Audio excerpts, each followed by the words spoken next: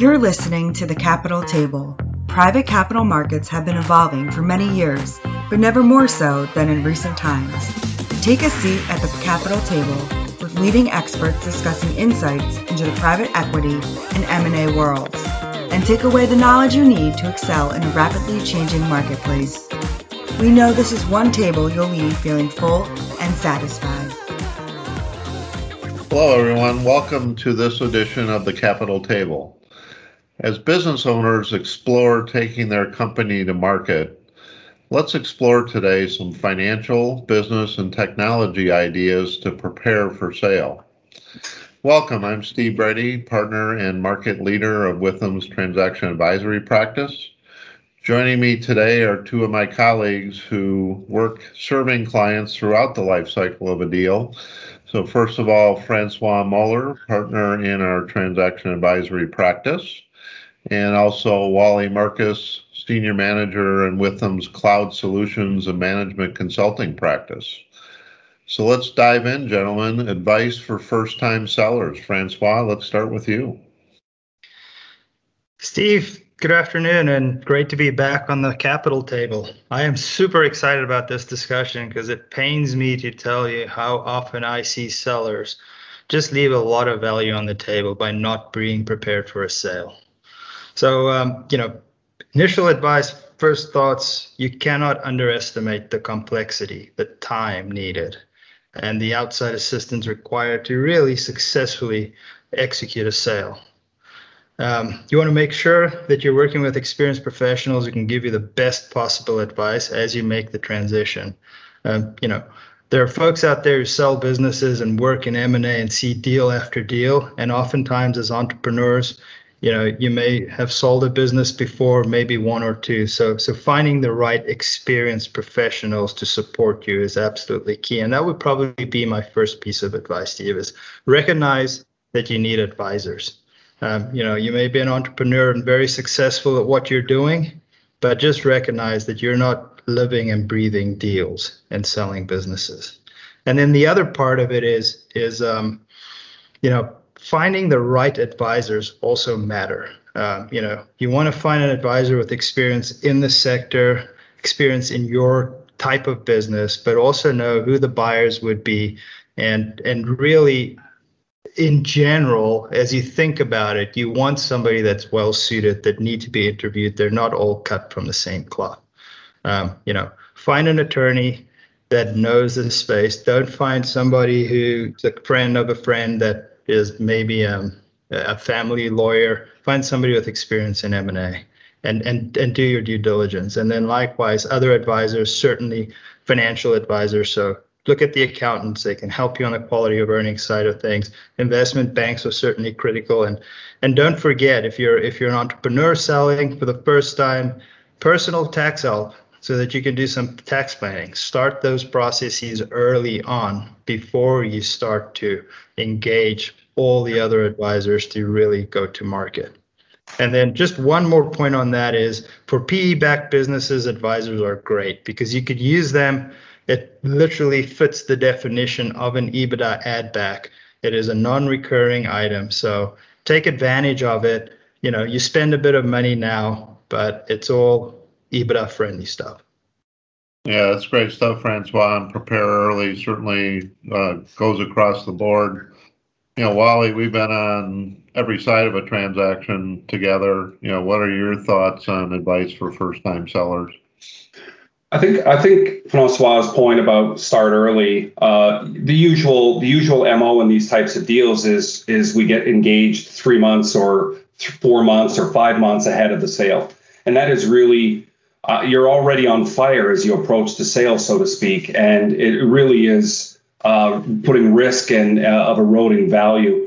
Buyers now are so sophisticated. Sellers should be equally sophisticated in their opportunity to identify risk, identify gaps, and anything that might erode that value. So as you start to think of technology as a lever in the future, even the thought of a plan, even if you don't have, say, a new fancy accounting system or business system, but you have a plan. If you have a plan, that goes a long way in showing, first of all, management prowess, It goes a long way in showing that you've thought through some of the gaps and risk.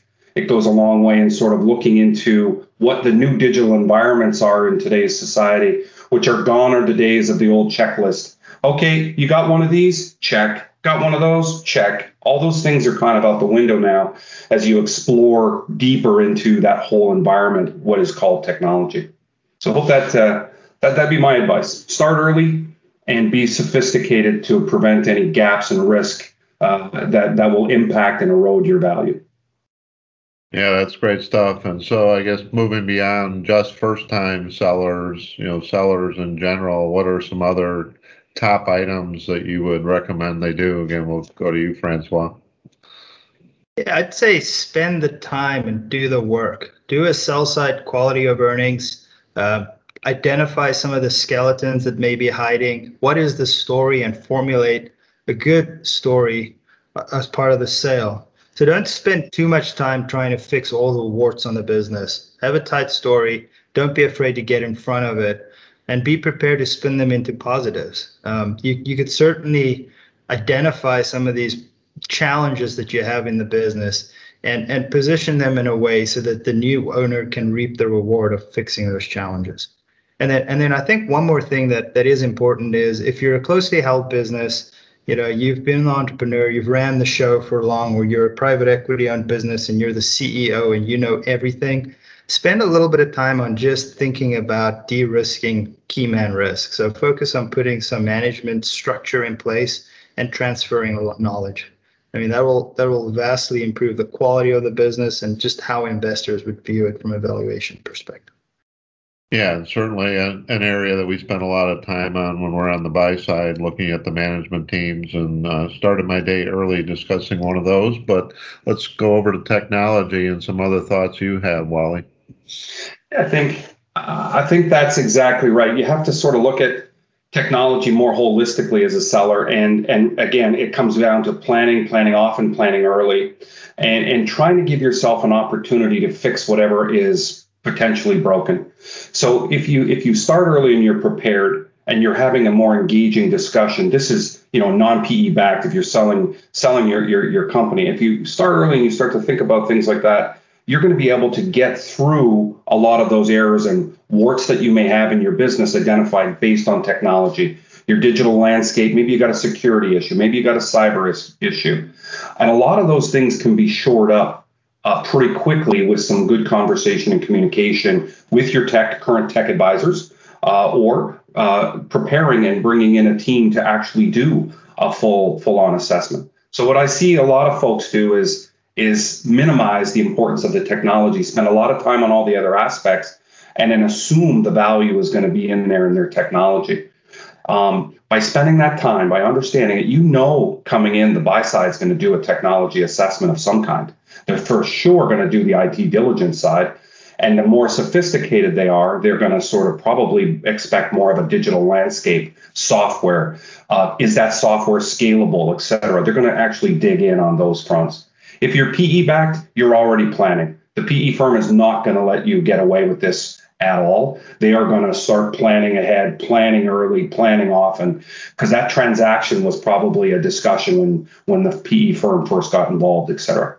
So it's slightly different between the two, but again, both will do the same. In one side with the PE firms, we see that they force the issue on that tech side.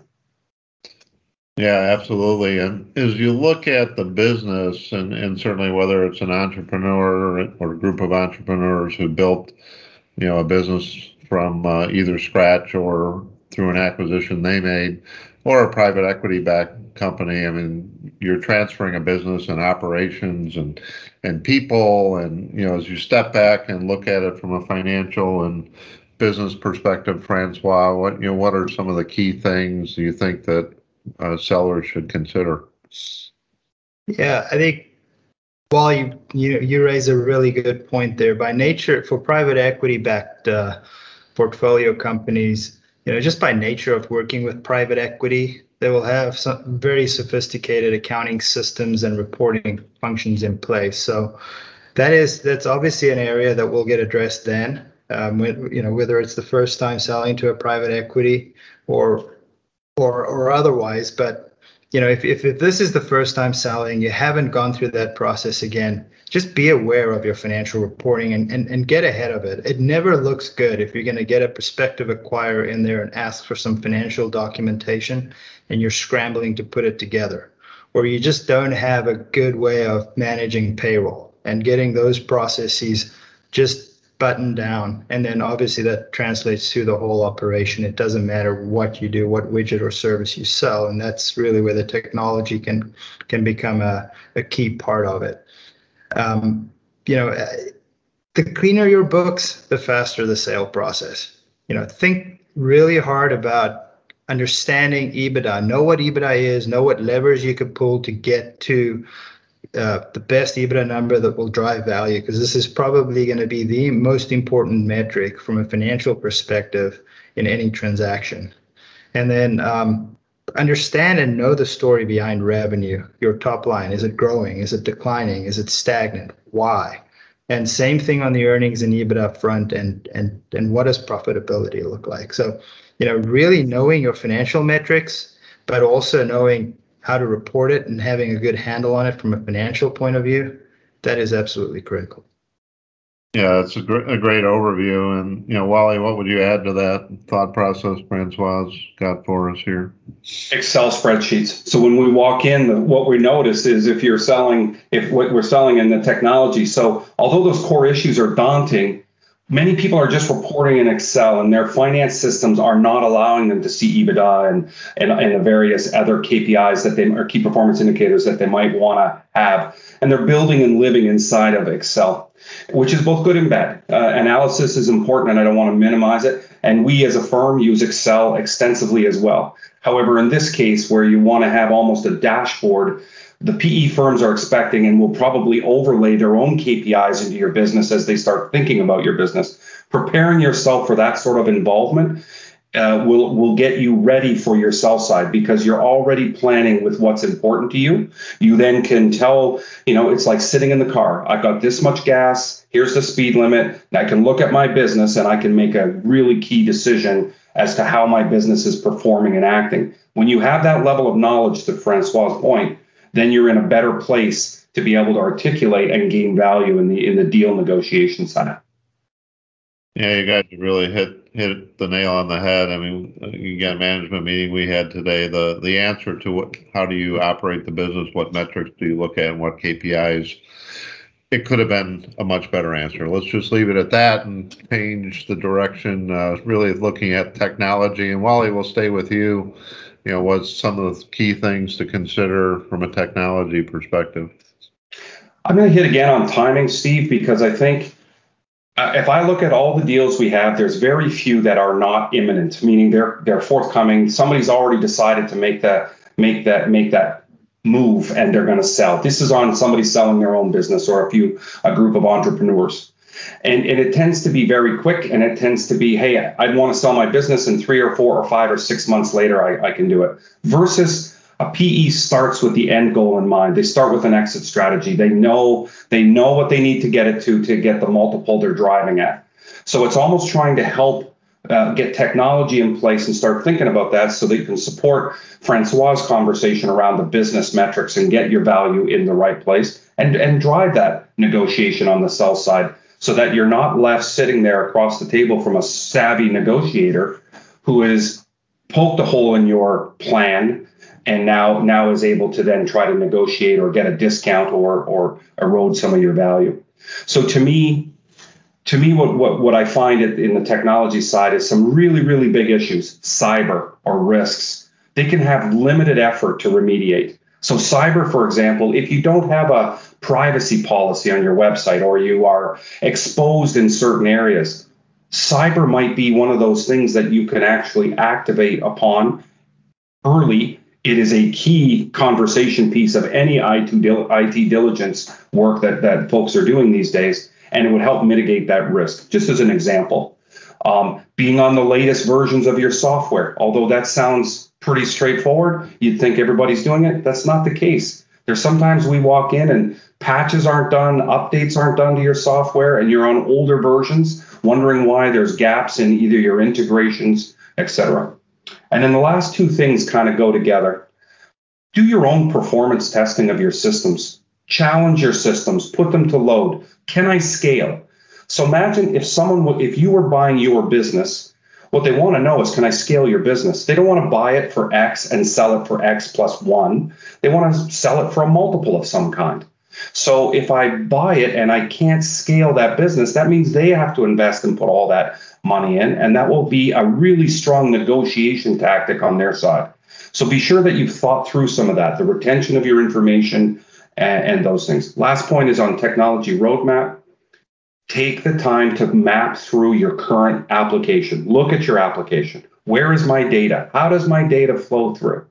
We use a technique called customer journey, which is taken from the marketing world, and I'm looking at how data flows through and all of the external and internal customers that my data may touch all the way along the way through, all the way to the reporting aspect.